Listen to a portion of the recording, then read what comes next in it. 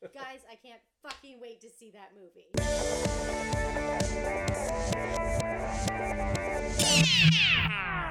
Yes, I'm Helen. I'm Miss Sinclair. And I'm Edison, and this week we are bringing you a very special feature. Oh, Yes. We're going to play a fun little game of Marry, Fuck, Kill. I cannot wait to watch this movie again because it's just so fucking weird. We're about to hit the dance floor at Jackrabbit Slim's because we've got that Saturday night fever, baby. I loved this movie too. It was so ridiculous. I just pray that Green Book doesn't win Best Oh Picture. God, I know. Welcome to Talk Movie to Me, a weekly podcast where we either feature a new release and delve into our weekend entertainment, focus in on a performer's career, or buy an extra large popcorn and do a double feature. I'm Helen. I'm Miss Sinclair. And I'm Edison, and let me tell you, if you're not a Patreon member already, you need to head over to patreon.com/talkmovietome because you do not want to miss next week's Patreon episode where we are discussing this year's Razzie Awards. That's right, the worst in cinema over the past year. We also confront the Armageddon that has become Bruce Willis's career and have a fun segment where we inflict torture on each other by forcing us to watch a bad movie we will surely hate. Stick around to the end of this episode to find out more about that. And as we do each week, we want to dedicate this episode of Talk Movie to Me to one of our highly valued patrons. These are the people that have subscribed to our podcast on Patreon and gain access to exclusive episodes and content from previous seasons. This week, we want to shout out Stefania. Thank you so much for your support.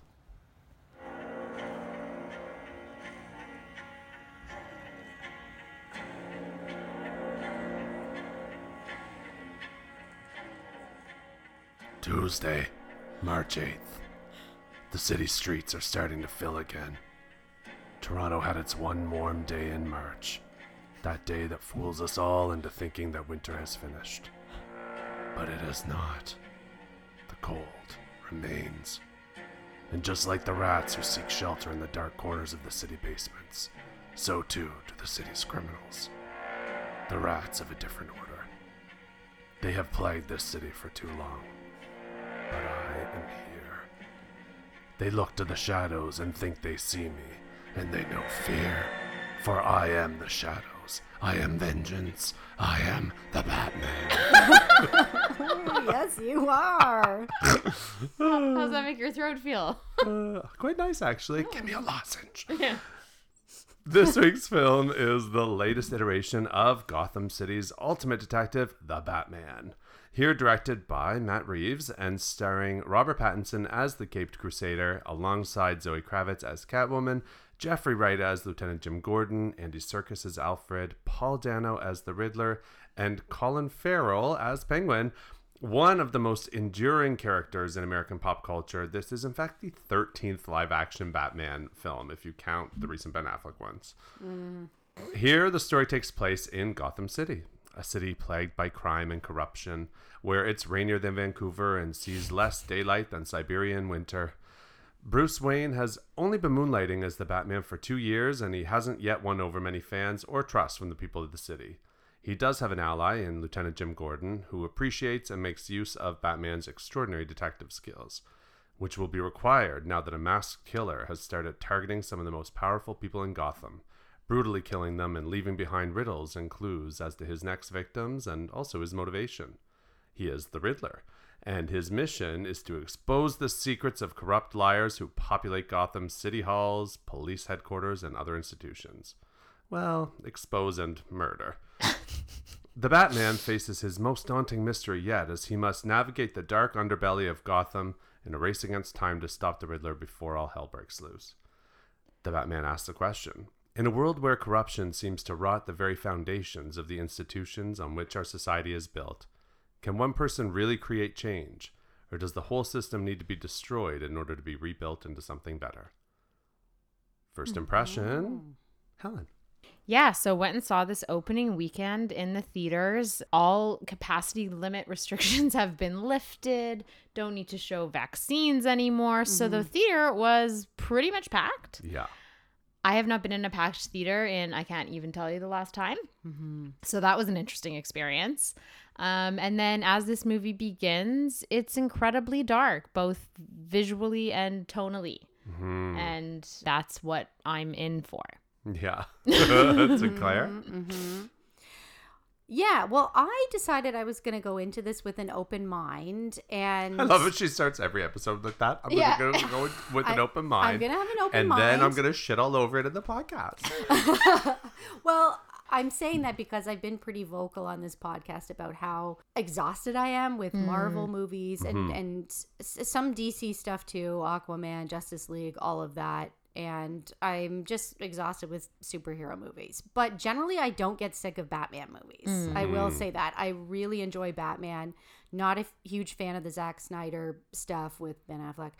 But I love the original Batman from 1966. And if anybody hasn't seen that, that is a wild romp of ridiculousness. And you should watch it right away.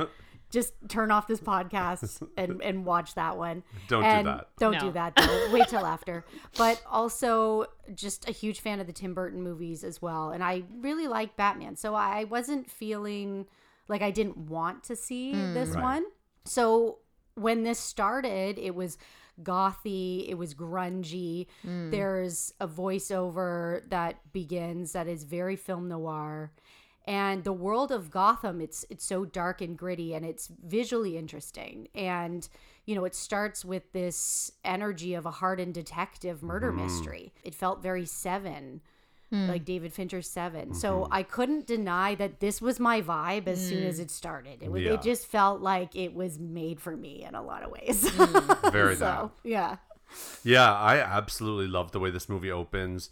Because it starts with us seeing through the lens of some binoculars, right? As this wealthy family is sort of being spied on in their huge apartment. It's this like rear window callback and we're being voyeurs. And I instinctively thought, oh, I'm seeing this through Batman's eyes. You know, this guy he's watching must be a criminal.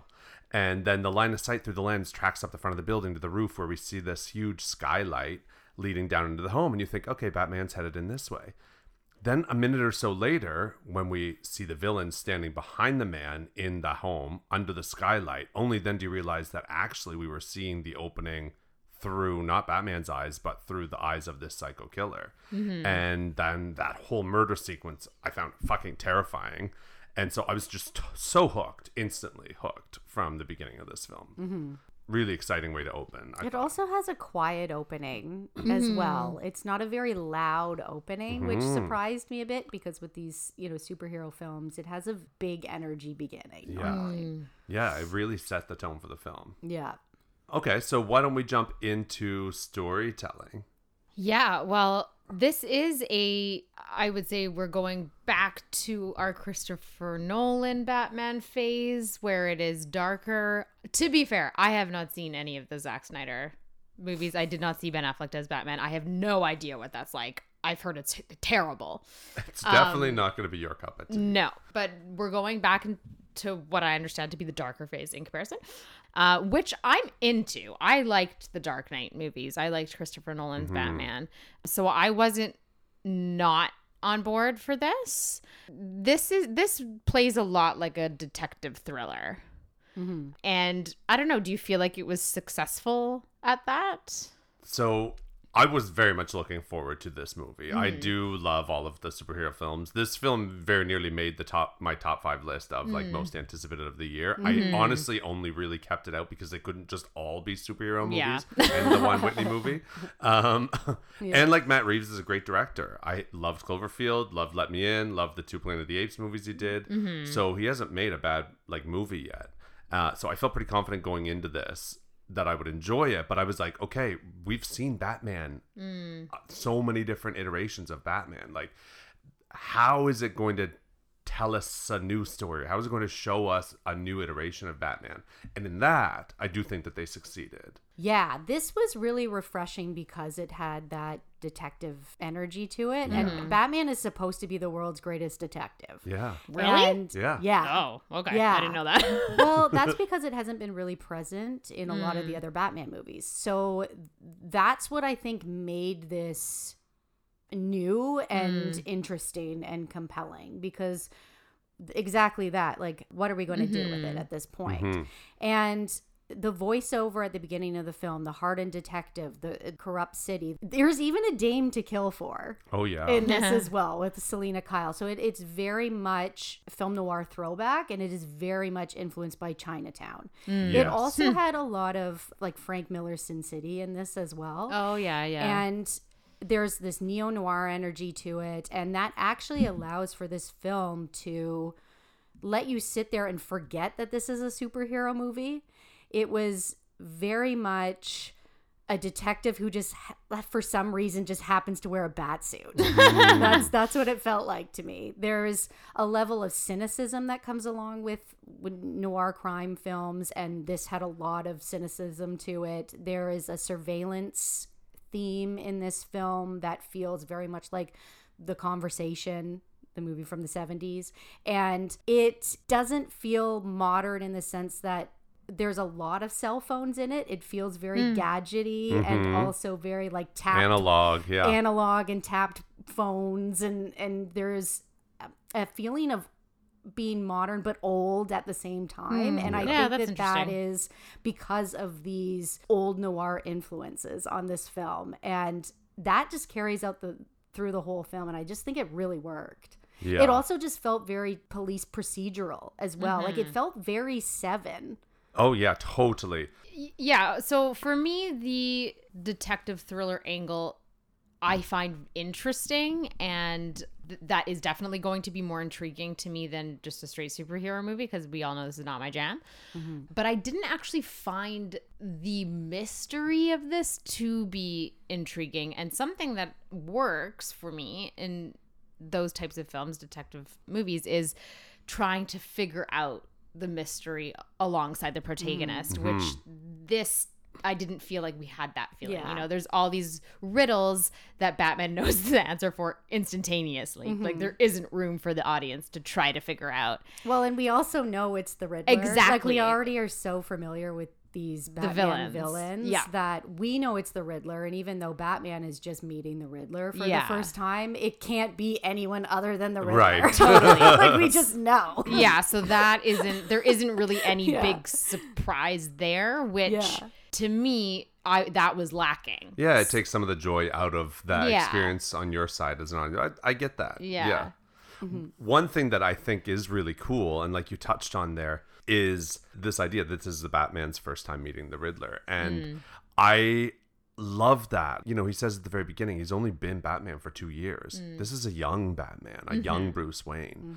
And I'm really thankful that they didn't do like the origin story that we've seen a million times already. I saw that frickin' Parents getting shot in an alley one more time. Girls falling to the ground, I would have lost my shit, Same. honestly. Yeah. I was like, please do not do a flashback. We don't need it. The entire world knows Batman and knows the Batman story. Yeah. We don't need it. I'm so thankful they didn't do that. Yeah. I love that instead this was more like a coming of age movie. Yeah. And so the way that Batman is shown in this is less about like the future, like the technology and the cool gadgets and all of that, and his money, being able to purchase all of that fancy equipment.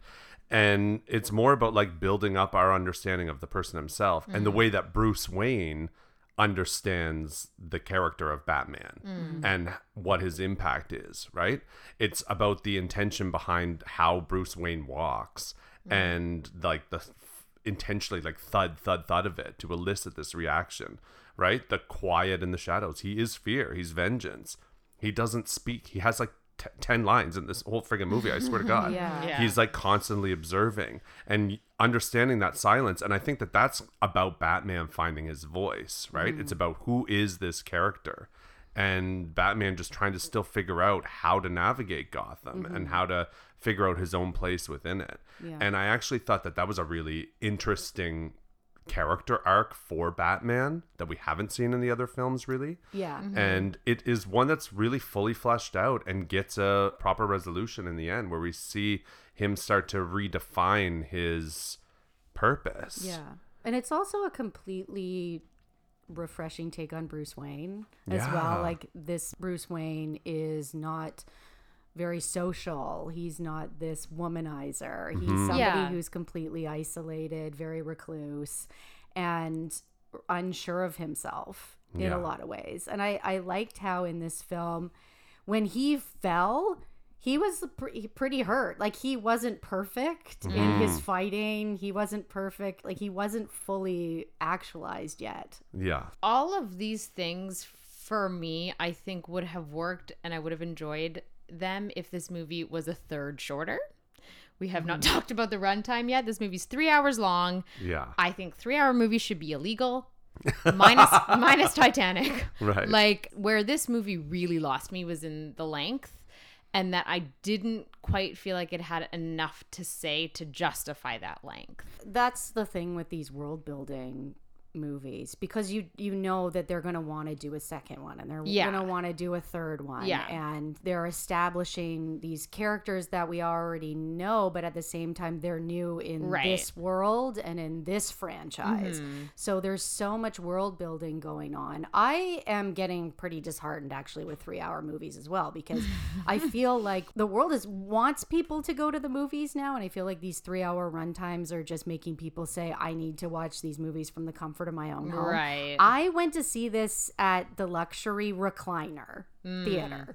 Like, I needed to recline. Yeah. That was the fair. only way I felt like I could do this, was if I could be in a leather recliner. But the thing is that it's actually not true. Like, well, that's true. You and your recliner, no doubt. Yeah, that is true. But what I mean is, I think we're having this shift to the only films that are being big at cinema being these giant epics, right? The newest Spider-Man film was also very long. Dune was very long. These are the biggest films of the past year, right? In terms of box office, in terms of actually pulling people to the theater, because it feels like a whole epic experience that you're dedicating your whole evening to. Yeah. I mean, in terms of this film, I didn't find that they were like lollygagging with the time. Like, I felt like they used the time to establish everything properly. I didn't feel like it lagged necessarily.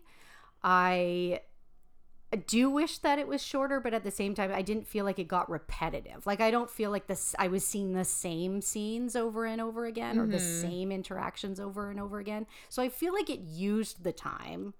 I love a long film. It doesn't bother me in the slightest. And I was happy to be in this world. And for the most part, I felt that the pacing was pretty good in this. But I do think that there was one chunk, like about 2/3 of the way through, where it just felt like 4 scenes of just nothing but exposition right in a row. And it lasted for like 15 minutes or so, or 20 minutes maybe, where I was like, okay, that was really long. I found that little one chunk a bit arduous.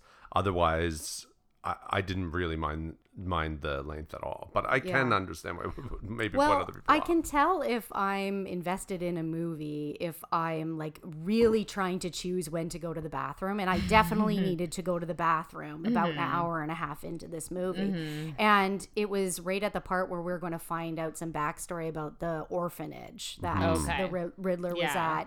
And I just couldn't hold it. And I'm like, well, this has to be it. Like, I'm pretty sure they're going to find something that shows the Riddler as a child or something. Maybe I can predict this. And then I went to the bathroom at that time. But that's how I can tell when I'm invested in something, where I don't want to get up to go to the bathroom. Yeah. Oh, I was very much happy to go to the bathroom. And was also very disappointed when I realized it had only been 2 hours. Yeah. I still had a whole other hour left. I'm like, what? How? What's going to happen for another hour? Yeah. Is it going to stop raining ever? No, it's going to rain the whole time. Lots of rain. Well, okay. So I wanted to talk about the grunge influence in this film. Yes. Because that is very much my jam. Obviously, this had some Nirvana going on, Something in the Way, which it was a very prominent in the trailer. It was also pretty prominent in this movie as well. But it definitely encapsulates the tone that this film is going for. And grunge music, it's so angsty, and it just fit with this Bruce Wayne. And it's very emotional, and in terms of, you know, story with grunge songs, they very much represent social alienation, psychological trauma, self-doubt, anxieties, and picking Nirvana's Something in the Way, I just felt was very appropriate for the themes in this film. But one thing I thought was really interesting was that this song, Something in the Way, was on Nirvana's Nevermind album, and Kurt Cobain wrote this song when he was homeless and he was sleeping under a bridge. So that's like the lore behind this song.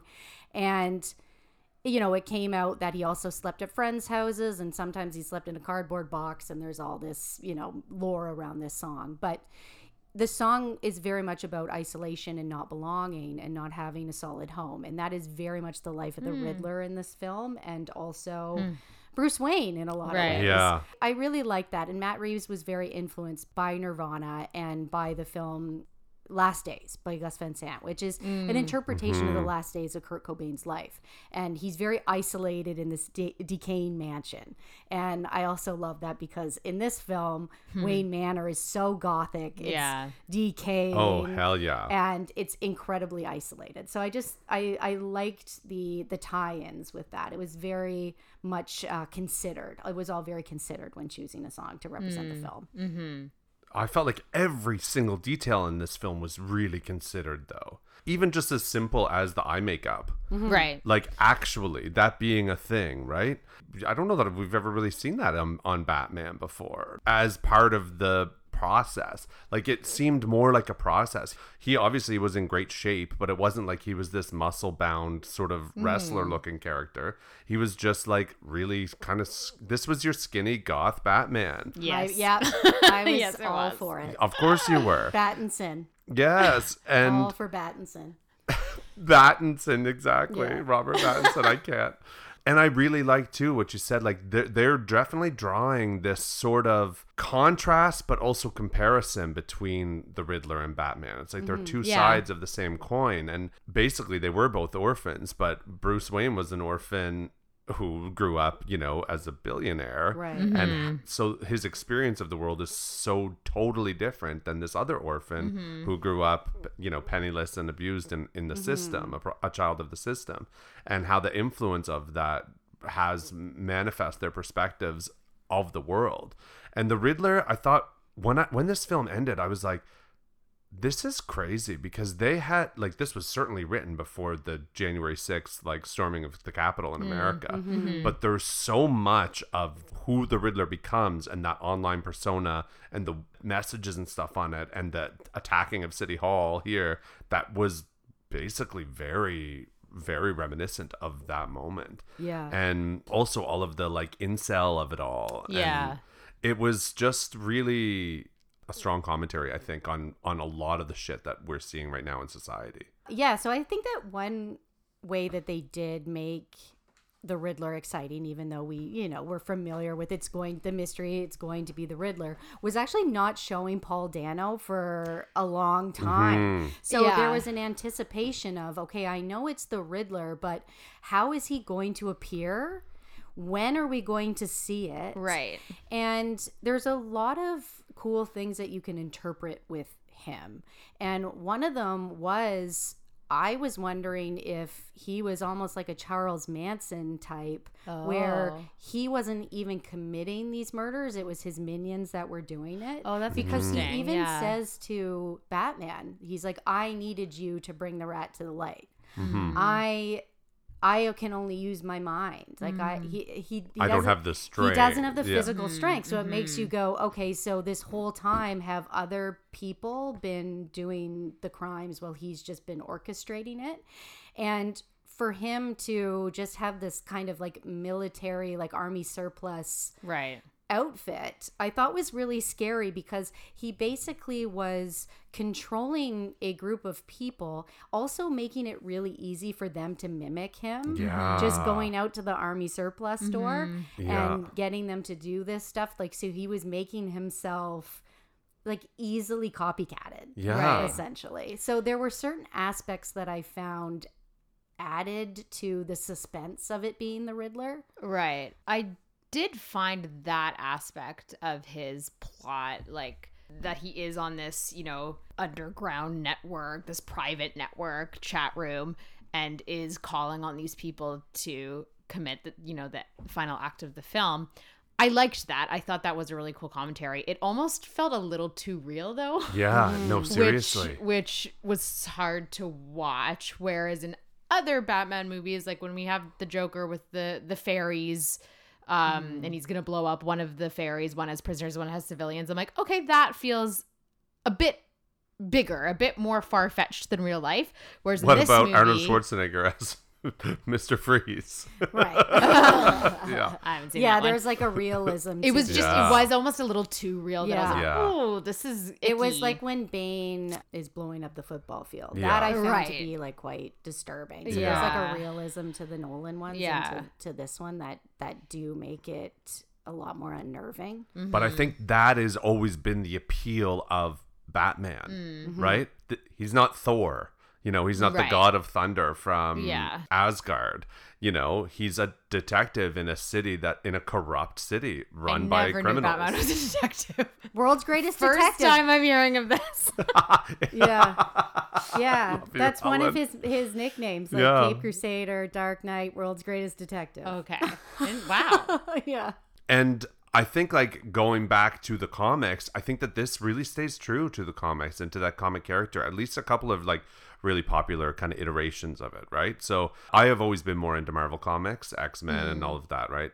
So I'm not the diehard Batman fan. I don't know the canon, but this is definitely pulling from a couple of pieces specifically. One being Batman Year One, which is a comic series, and also Batman The Long Halloween, which is an extremely popular comic series as well about this serial killer.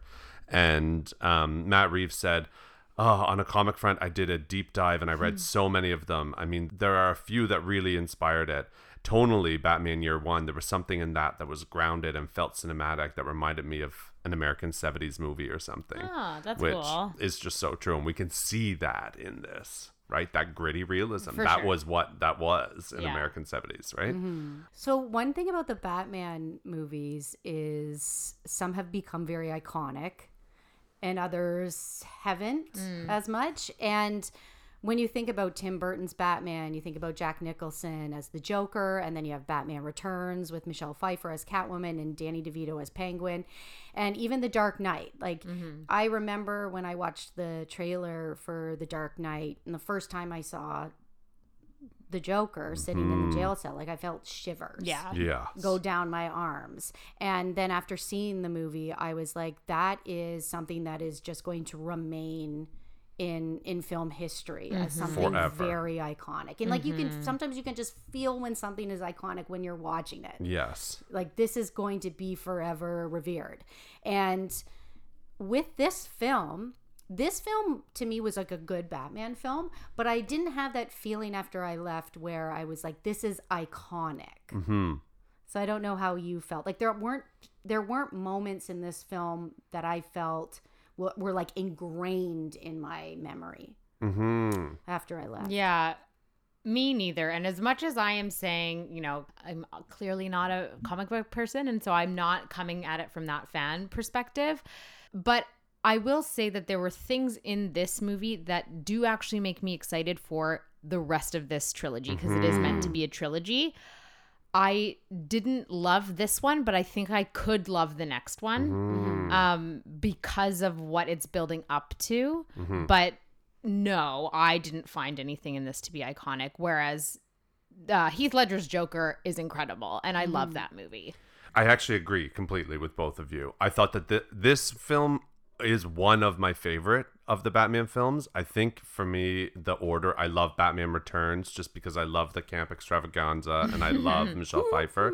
And then I love The Dark Knight because of Heath Ledger and because that film is just so unsettling. And then I would put this one after that. I did really love it. But if you think about Batman Begins, there's nothing really super iconic from that either. No. And I agree. It's like, this feels like a really promising setup. I actually really loved Robert Pattinson's take on this, and we'll get into that with performance, but Yeah. I liked the characters. I thought that the Penguin was a Yeah. really cool character, the way that they told that story in this one too. So yeah, I'm totally with you on that. Okay, well, why don't we get into performances then? Yeah, let's do it. Speaking of Battinson. Speaking of Robert Pattinson, yeah. Well, you probably, what did you think of Robert Pattinson, Sinclair? Okay, well, obviously, this Bruce Wayne is my brooding gothy boyfriend. Yeah. Of course. Like, I'm watching this and I'm like, how great would it be to hang out with brooding Bruce Wayne in his gothic mansion listening to Nirvana. Like, I was all for this Bruce Wayne. So I think it's interesting because there's a lot of chatter about Robert Pattinson being a pretty good Batman, but not a very good Bruce Wayne. And there actually isn't a lot of Bruce Wayne in this film, which I definitely thought of when I watched it. I was like, he's not really Bruce Wayne a lot in this. But at the same time, this is a completely different take on what we know to be Bruce Wayne. So is he a good Bruce Wayne? Well, maybe in this world he is. Right. You know? So, yeah, he's very much caught up in his pain and his vengeance. And, you know, like he says in the film, the work that he's doing now after the death of his parents is his family's legacy instead of carrying on this, you know, quote unquote legacy of wealth and partying and being a social philanthropist. His work on the legacy is something different than what we are expecting. Yeah, I have to say, I absolutely loved him in this, and I loved his Bruce Wayne. Yeah, he doesn't have a lot of Bruce Wayne, but I thought that it was perfect. I actually cared about that character. Yeah. That's something different, right? He didn't seem already so firmly grounded and established in his own identity. He was still seeking out his own idea of who he is and what he's supposed to be doing in his life and what his purpose is and how is he going to fulfill that. And it didn't feel like a sort of foregone conclusion that he would already end up like this, you know, suave and control Bruce Wayne that we saw, like the Michael Keaton one or whatever, right? And I loved that. I really believed him.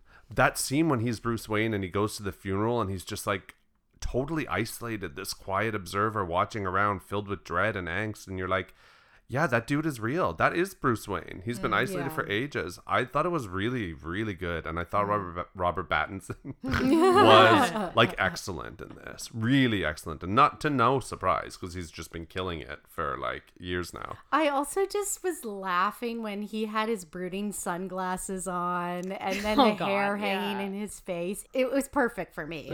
Like, what can I say? Yeah, this is not my favorite Robert Pattinson performance. I love Robert Pattinson. Yeah. And I don't think he was bad in this, but, and maybe it is because we didn't see a lot of the Bruce Wayne version, I didn't feel like I got enough of Robert Pattinson. Or just a duality. Yeah, exactly. Like he felt There's a huge duality between Batman and Bruce Wayne generally. Right. They're completely different people. And in this, he was just so stoic. Yeah. And, you know, by the end of it, I thought, like, I have not seen him smile one time. Not one time. I haven't Right. seen his teeth. Yeah. Like, not that that needs to be there, but I wanted a little bit more range, I suppose. But as I've already said, I feel like it's something that could come in the next two movies that I'm looking forward to. Yeah, I get that. Okay, and what about because there were a lot of performances in this, Yeah. right? What about Selena Kyle, played by Zoe Kravitz? That was my favorite part of this movie. Zoe Kravitz's performance, Catwoman in this movie, I wish she was in it more. Those scenes I was totally captivated by. She was giving me Natalie Portman and Closer vibes with those wigs.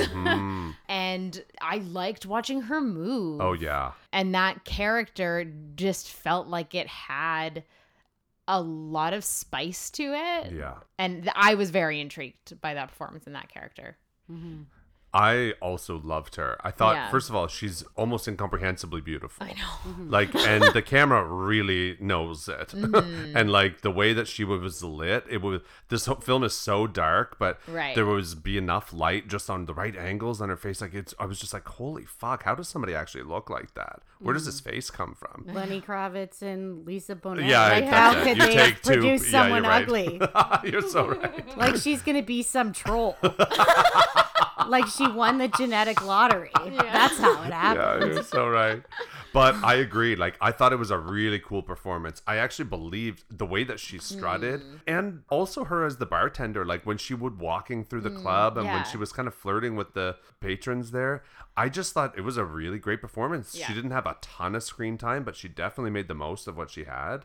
And Yeah. I thought she was great. Yeah. Yeah, I think she's really great in this. And she really fits the Selena Kyle of this film. Like, she Yes. fits the style of this film. I think that we're used to seeing more, like, animal embodiment in these villains. Like, you're expecting more cat physicality, Right. but there was a realism to this film that I feel like this works, because with the Tim Burton version, the villains, they really embody the animal. Michelle Pfeiffer is a cat. Yes. And And the Danny penguin is literally DeVito- eating fish and spitting everywhere. Yeah, he is a penguin, Yeah. actually. So in this film, there's a realism where, you know, you have Colin Farrell as the penguin, but he doesn't have penguin qualities, but you can see it. Yeah. You can see who that man is, and you can see how it fits. And same thing with her too. Like, they didn't go over the top with the meow, like stuff Totally, like that. yes. Yeah. I loved her nails. Yeah. Yeah. Love those claws. Yeah. Oh, yeah. Yeah. I for also sure. did laugh at her mask, though. That Zoe Kravitz she has such a beautiful face that they were like, okay, we're gonna give her a balaclava, and then well, we got to show her face, so they like cut that one strip I know. I'm down like, the it's not middle of even her really a face, and mask. it's like Literally any person in the world would literally one recognize her. strip. I know. Totally. Like, yeah. Yeah. I do want to. We definitely have to talk about Colin Farrell as Yeah. Penguin, because let me just say, okay, if I didn't know, I never would have known. Me neither. I forgot who it was, and the whole time I'm trying to figure it out. I'm like, who is it again? I can't remember. I couldn't figure it out. I thought he was fucking awesome. So did I. I loved it. Well, he's gone. He's completely Completely gone. gone. That is not his voice. Like, I couldn't No. even see it in his eyes. I I know. know. I'm like, whose eyes are those? You know, when you watched Jared Leto. Jared Leto and House Right. of Gucci, it's like Yes, it doesn't look like him, but like you can see his eyes. Like Totally. you see it's those piercing Jared Leto eyes. Yeah. Where with Colin Farrell, like he was just gone. Totally gone. And this was a real character. That was a real gangster, and Yeah. actually had a lot of really great moments. Like he was fun and had a little bit of humor, and also felt threatening. And the fucking car chase scene, which I'm sure we'll get to in technical, but he was a riot in that. Yeah. Like, I thought he was so good. Yeah. So good. Yeah. Yeah, he was definitely a highlight for me. And I actually do want to watch this again to see that performance again. So good. The moment where they leave him tied up and then he actually does get a little waddle like a penguin. Yeah. It's great. Yeah. Exactly. Yeah. John Turturro, I always find like I hate seeing him as a villain because I actually like him so much. I find him so likable I know. and so endearing that it's very hard for me to see him as a bad guy. Even though he's a wonderful actor, I never like to see him as a villain. But see, that works as Carmine Falcone here, Yeah. right? Because he has to have that charming, True. likable quality. That's the type of slick mob boss that he is. Yeah. Right? And I liked him. I thought he worked great here too. He's such a great actor, but I thought that he Yeah, fit he that is. role. Yeah. Okay, so Paul Dano. Paul Dano. Yeah. Okay, I love me some deranged Paul Dano. This felt a little too much like Prisoners / There Will Be Blood. Yeah. Like a little bit too much. I've seen this before. I've seen you do this before. So it was not a miss, but not like a total hit for me. Yeah, I mean, I like watching him. I think he's great. I thought he was a good Riddler. I feel like he just fits being the Riddler. Like when I heard he was cast in this, I was like, that makes sense. Yeah. Like that makes sense. Paul Right. Dano, the Riddler. That's great because he has this ability to be very creepy, but also appear very harmless. Yeah. And he gets beat up all the time in all movies that he's in. He's Yeah. always Oh, getting beat up. Prisoners, he just- Just he's beat up Beat to all a the pulp, time. yeah. And you actually do, because of his film history and the way he is treated in film, you do picture him as this guy that would be causing trouble like behind a computer screen. Yeah. Like not somebody who's out there physically causing problems, but being manipulative and using brain over brawn. And, you know, he has a great moment with that creepy, satisfied smile that I think was one of the better memorable moments in the film. Oh, I thought he was awesome. I thought it's interesting. Like the mask gives you so much to work with. And his mask was very comprehensive, except for his eyes, which were also covered in glasses and thus another kind of a mask. And it just, I think it gives an actor a freedom to just go to the wall with it. And I thought that was great. But then even when all that came off and you had that really fantastic kind of interrogation scene with him and Batman when he was behind the glass. That was such a like dance of control in that conversation, and like flipping back and forth between who was in power and what they thought who was like leading that. And I thought it was so brilliant when he flipped and he was like, no, this is not how I thought this was going to go. And he had that full panic moment, but then how he also won again at the end. Like, it was a really, really captivating. I thought he was amazing. And his costume was interesting because it just, I find that kind of outfit very terrifying because I felt like the Riddler was very Zodiac inspired. Yeah. It was with the the riddles Zodiac killer, and the yes. codes and that combat outfit. Like that reminded me of David Fincher's Zodiac. Yes. When he comes up at the beach and he comes up at the car and he's in that full black like militant combat outfit, and I think that in this case it made Paul Dano, if that was even him outside doing this, like the murders, Right. but it makes him look physically more terrifying and True. Yes. True. And it's also just so scary because there's just so many angry white men that have that gear already, that look like that. Like, it's just too real. It's just really freaky. Okay, so performances, the whole thing pretty much solid, I think, all around. And technical, okay, let's talk about that. There were a lot of gorgeous shots in this movie, and director of photography is Greg Fraser, who has done Dune. Like, what a friggin' year this guy Yeah. had. Another stunning film with stunning cinematography. For which he's nominated for the Oscar. Right, yes. And will very likely win, or should. Yes. And yeah, there were a lot of gorgeous shots in this movie. That is something I will say for sure that I could marvel at, like the artistry in the shots and the lighting. There's one shot where Batman's walking out and he's silhouetted by fire, like flames behind him. That was like a gorgeous shot. Incredible. Yeah. I really like the look of Gotham in this. Yeah. Very like seedy New York City. It was seedy New York City, but it also was old and like it was old looking. And a lot of this was shot in the UK because Matt Reeves wanted a very old and cold look, and he said that there's a decayed Gothic layer that we just don't have in the States. So a lot of it was shot in Glasgow, Scotland, Liverpool.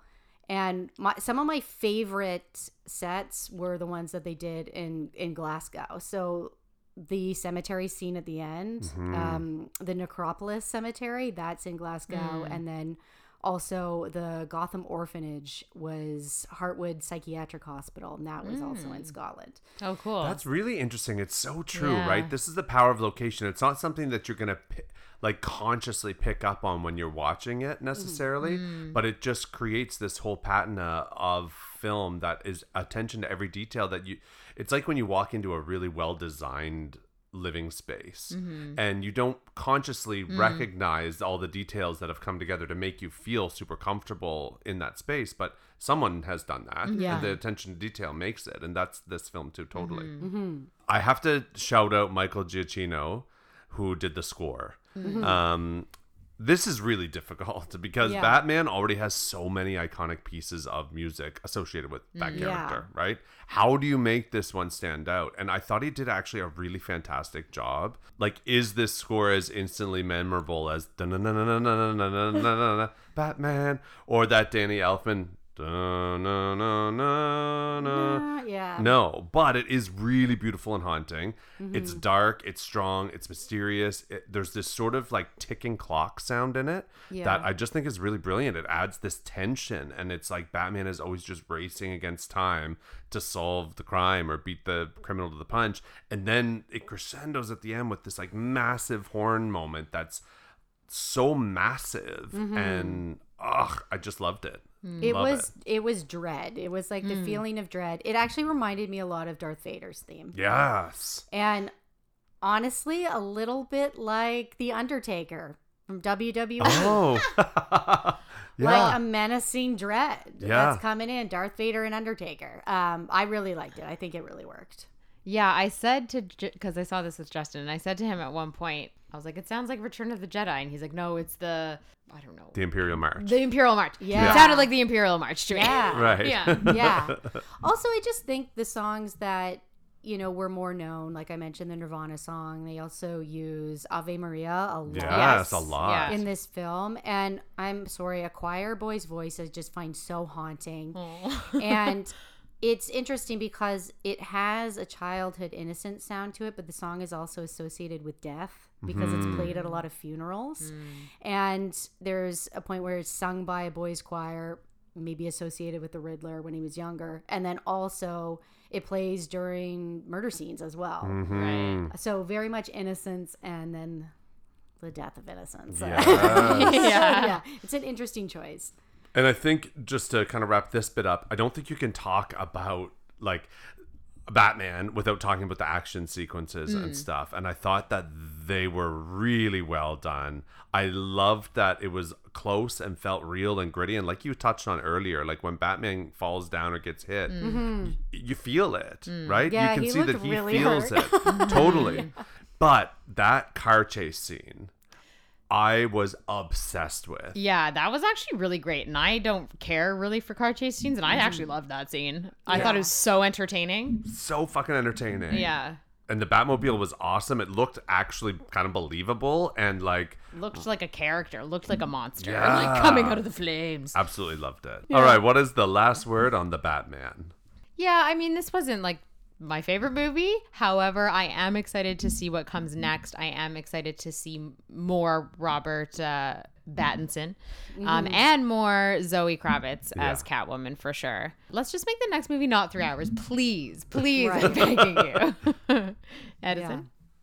For me, I really, really enjoyed this film. I knew that I would, but I'm glad that it didn't disappoint. I kind of went in with high expectations and I loved it. It was a little long just in that one chunk in near the middle, like I said.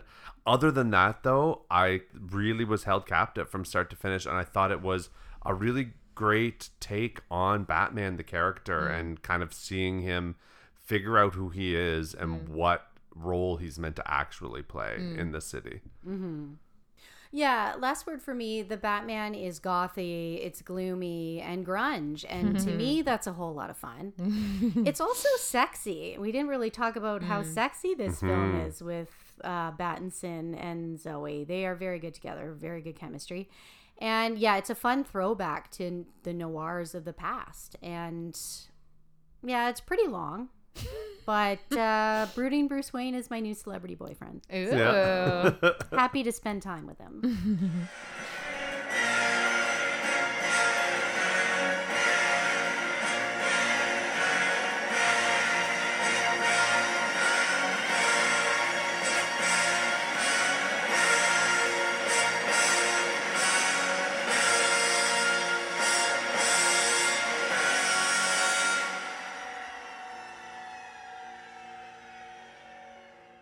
This episode, we challenge ourselves to watch movies that fit a particular theme, and that theme is Behind the Mask.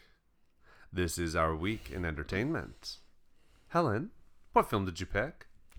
So, do you know what I picked, Sinclair? I feel like you would pick like Goodnight Mommy. Yes. I knew it. I knew it as soon as I said the year. I was like, she's gonna know. Why? I don't know, but you did. So yes, I did the 2014 Austrian horror film Goodnight Mommy, written and directed by Veronica Franz and Severin Fiala. We discussed another one of their films in our season 4 Halloween special. That was The Lodge. Anyone who would like to hear that discussion, head on over to Patreon to become a member, because that is a Patreon only episode. Have you seen Goodnight Mommy? I have not. Excellent. I'm not gonna give it away because it's got a pretty good twist at the end. But here is my description. Lucas and Elias are twin brothers enjoying their summer vacation in their secluded rural home. They anxiously await the return of their mother, who's been away receiving a cosmetic facial procedure. She comes home, face bruised and wrapped in bandages, and she is not the same. Something is wrong with Mommy. She wants the curtains drawn at all times and minimal noise, as sleep is of the utmost importance. She has a short temper and is heavily favoring one son over the other. Who is behind this mask of gauze? Lucas and Elias wonder. The boys take it into their own hands to trap this imposter and torture her until she reveals her true identity and tells them where their mother has gone.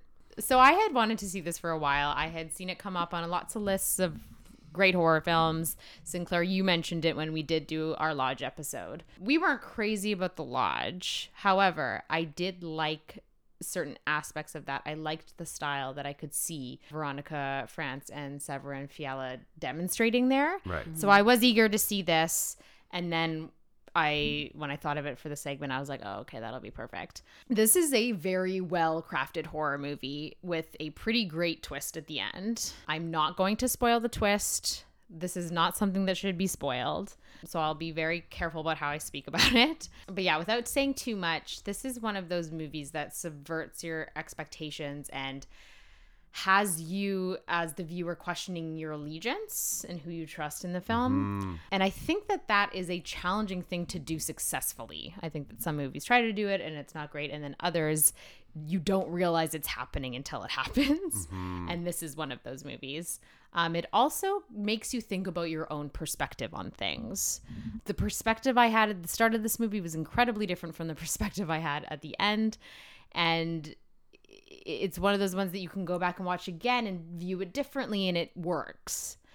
And that is, I think, crucial to the success of this movie. This movie fits into the theme of Behind the Mask in many ways.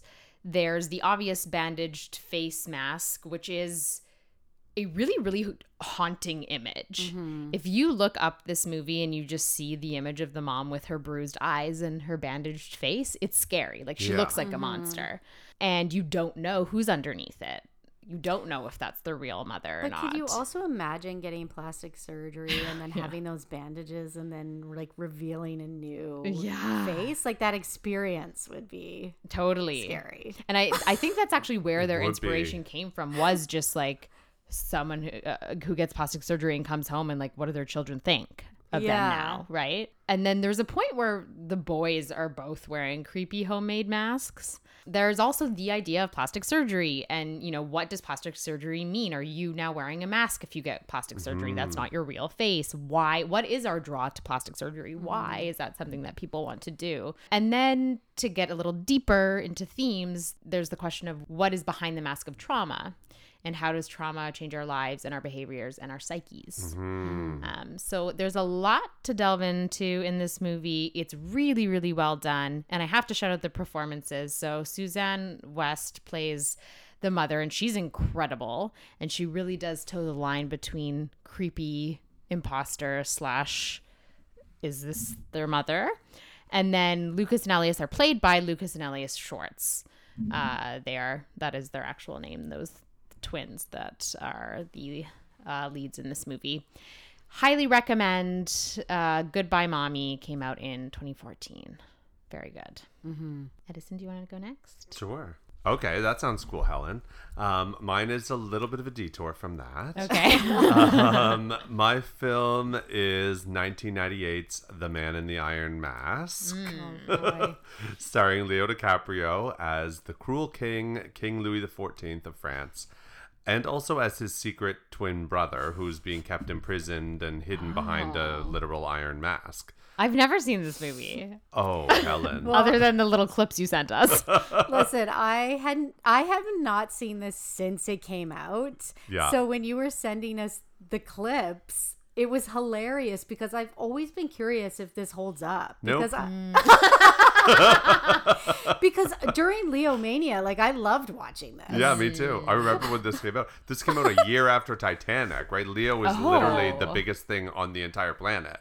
He's like God to every teenage girl that exists on Earth and in Hollywood. So, yeah, I remember seeing this then too. And it is a whole mood. This film is quite something. The basic like premise, basically, what I found, I did a little digging after because I was like, this is like King Louis XIV obviously existed in real life. So like, what is there any truth to this whatsoever? And the Three Musketeers plus D'Artagnan are very heavily featured characters in this, right? And they're historical characters as well. And so I was like, okay. And turns out that there is actually like historical figure that was the man in the iron mask, the prisoner in the iron mask. And there is actually like suspicion and conspiracy theory that it was either the older brother of King Louis XIV or a twin or something. So that was interesting. Anyway, whatever. The film is just does not earn any of that. Okay. This film is completely ludicrous. It's so uneven. The performances are really uneven. Like Leo as the one in the iron mask, when he gets released, is actually really good. Okay. He's so pretty, but he's also like earnest and good, and he plays that really well. But when he's playing the like cruel king, it's just camp. I sent you the video of the hair flip. Yeah. Yeah. When he goes Jesuits and then flips his hair like Cher. Like, it's too much. Yeah. And then the Three Musketeers are all just pure comedy, like John Malkovich, right? Gerard Depardieu playing like a French clown. Also, obviously, like, this is in French. He's the only French person in the film. Right. They all have totally different. Some are English. Some are, you know, Classic. Leo DiCaprio. There's no women. There is one woman, but all she just like, that's it. Yeah. I will say, Sinclair, you would at the very least love the opening voiceover narration from Jeremy Irons. Oh my gosh. You love his voice. Love Jeremy Irons so Yeah. much. And this is about masks too, in the sense that obviously it's the man in the iron mask, but it's about what is the power of a mask, right? This mask is used to basically take away the power that this person actually holds, right? A lot of the time we see like a superhero or a supervillain puts on their mask to give them their power. Right, This is yeah. the complete opposite of that. So I thought that was kind of interesting, but that's about the most interesting thing in this movie. Okay. Not really worth a rewatch, but it was okay for like a campy hour and a half. I think I loved seeing those clips though. Yeah, It was worth it for me to get those clips from you. I know. I guess that's fair. Yeah, it was fine. Yeah, yeah. All What right, did you pick, Sinclair. Sinclair? Okay, well, I watched a movie called The Mask of the Red Death from 1964, directed by Roger Corman, starring Vincent Price. Oh. So this is based off of a favorite Edgar Allan Poe story of mine of the same name. And it's a story about a prince called Prince Prospero, who is a huge dick. And his As town... is his wont. Yeah, he's a huge dick, and his townspeople are being plagued by the Red Death, which is an illness that is kind of like a fever. It's very painful. It causes all these red spots and a very dramatic, painful death. And Prospero, being the dick that he is, doesn't do anything to help the townspeople. Instead, he invites all of his rich dick friends over for a masquerade ball. And Rich dick friend. yeah. And they just decide that they are all going to party and be lavish while everyone else is dying. And yeah, you know, they just throw a kiki and they don't give a fuck. So Roger Corman is a director that I've been trying to go through his filmography because I loved the original Little Shop of Horrors. I talked about that on the podcast when we did In Focus, Jack Nicholson. And he also did a bunch of films based on Edgar Allan Poe stories that star Vincent Price. And this collection of films are called the Roger Corman Poe Cycle. And I love Edgar Allan Poe and I love Vincent Price. So for me, that was a very good combo. Yeah. Cool. So because The Mask of the Red Death is a short story, in order to make it a feature-length film, there has to be some creative liberties just to Yeah. make it longer. So there's some creative liberties in this that I found really interesting. Like one was they added this story of Prince Prospero being a Satanist. Oh, okay. So he's not just a dick anymore. He just actually becomes a Satan worshiper. And they also Does he made bring him... on the plague? The Red Death? Yes. So it does start in the beginning of the film as the Red Death almost going to the townspeople to teach him a lesson. Okay. Whereas with the Edgar Allan Poe story, the Red Death, it's the plague. It's, you know, Edgar Allan Poe wrote a lot of his stories during the plague. So it was very much, you know, something that happens like with COVID or whatnot, Right. where this seemed more like vengeance. So basically he's a Satanist in this film. He is very cynical about God and hope, and he's aligned himself with Satan. And he thinks that, swearing this oath to Satan, he could evade death. And he believes that anyone who has faith and hope is foolish, and that evil is the way to go.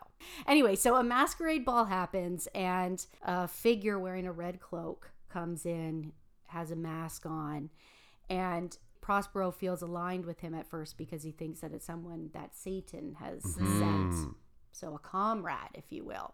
But really the Red Death is there to claim Prospero and everyone at the party. Oh, wow. And the messaging in this film is really like, and in the short story is that no matter what your ranking is in the world and whatever riches you have, you can't evade death. Like, death still comes for you. Basically, the people at the masquerade ball, they start to do this dance called the Dance of the Macabre, or the Dance of Death.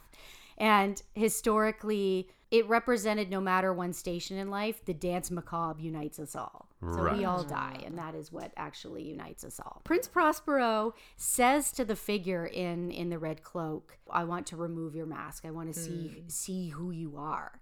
And then when Vincent Price removes the mask, it's Vincent Price behind the mask. And he realizes that he himself has seen his own death. Like, he is death. Now he's going to die.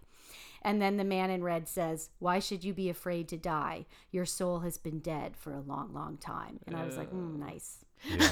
Mic drop. Mic drop. Sounds like vengeance to me. Yeah, vengeance. So yeah, these Roger Corman movies are really fun. They're very gothic, but also somehow very colorful. They're campy. Vincent Price is just such a legend. He's so grand, and he has such a distinctive, haunting voice. And yeah, combined with these Edgar Allan Poe stories and Roger Corman, it's just like a really great recipe for fun. Yeah, I'm actually looking forward to watching all these Poe stories. And I also just love the idea of a masquerade ball historically. Well, there was one in The Man in the Iron Mask too. Yes, there's always, and it's, it's always associated with decadence and gluttony and lust, and people can, wear these masks and just be very like hedonistic and still have some sort of anonymity. So this was a lot of fun. Cool. Yeah, that sounds really interesting. Yeah.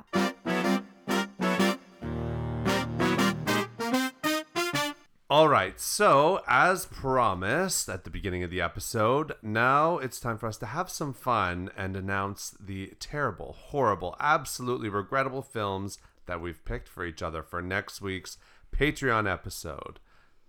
Sinclair, you go first. Which hellish enterprise have you selected for Helen? Okay, so I'm nervous. For Helen, you are going to be watching Troll 2. Oh. And I picked this one specifically for you because your significant other, Justin, was asking me about this movie. He's going to be so excited. And I thought that he could maybe join you on this bad movie adventure. So Troll 2 is from 1990, and it's a cult movie, and it is notoriously awful.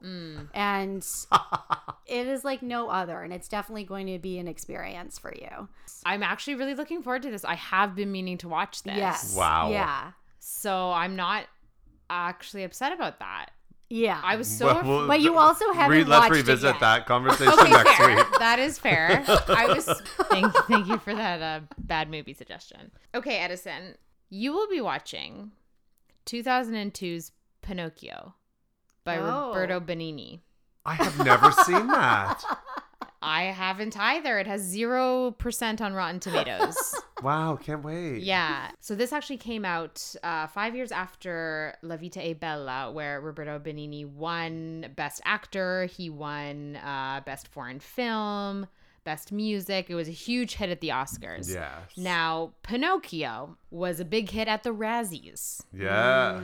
And I also picked this because of your excitement for the Guillermo del Toro Pinocchio If it story. ever And yet to comes come out. If it ever comes out. Yeah. Yeah. So I'm really looking forward to hearing how bad this is.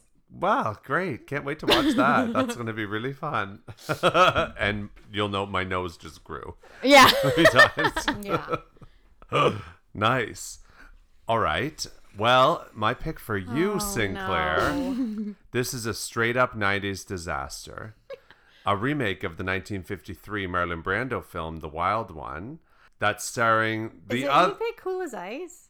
I've seen this and talked about this on the podcast. That's starring the other one-hit wonder white rapper that wasn't Mark Wahlberg. Yes, I did Yeah. a whole segment on this movie. Fuck me, did I not say that to you in the car on the way over here? Yeah, but like, how do you not remember me talking about Cool as Ice? I don't remember like, anything that I surprised talked you about. guys with it. I do remember this. Remember, Yeah. it was musical artists in movies, and you guys thought I was gonna pick some like Oscar winning something, and I was Yeah. just like Cool as Ice. Yeah. All right. listen. My pick for you, Sinclair, is a straight up 90s disaster. This is one that I am not sure whether you've ever seen before or not. Okay. It is 1997's Spawn. I've seen Spawn. Oh, for fuck's sake, Sinclair. You've seen everything. This is really hard. All right, Sinclair. Oh my God! Here we go. My pick for you is a straight up 90s disaster.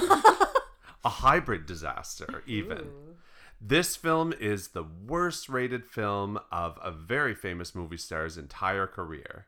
Only at 4% on Rotten Tomatoes. This is from 1992. It is the Roger Rabbit knockoff, Cool World, starring Brad I Pitt. just watched this. We just talked about this. What? When? I just watched Cool World. We were discussing doing a Brad Pitt in focus, and I said his biggest flop is Cool World. I just watched it.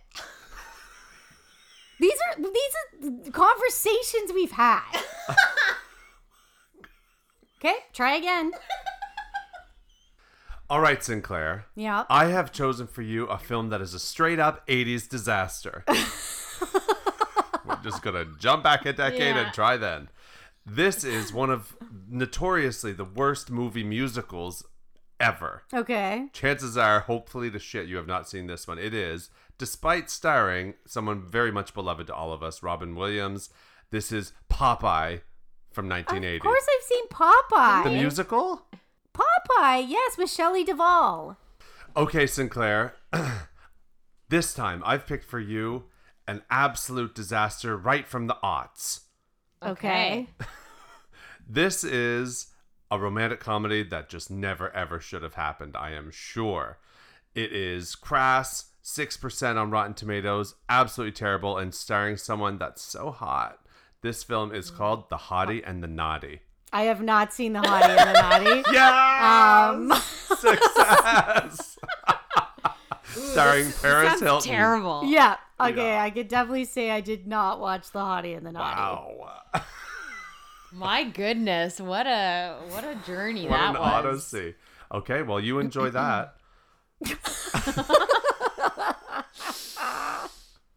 Okay, well, this has been another episode of Talk Movie to Me. If you would like to get in touch with us, our email is talkmovietome@gmail.com. Follow us on Instagram at talkmovietome. Tweet at us at TMTM Podcast. Rate and review us wherever you get your podcasts. Our website is talkmovietomepodcast.com, and you can become a Patreon member at patreon.com/talkmovietome. I'm Helen. I'm Miss Sinclair. And I'm Edison.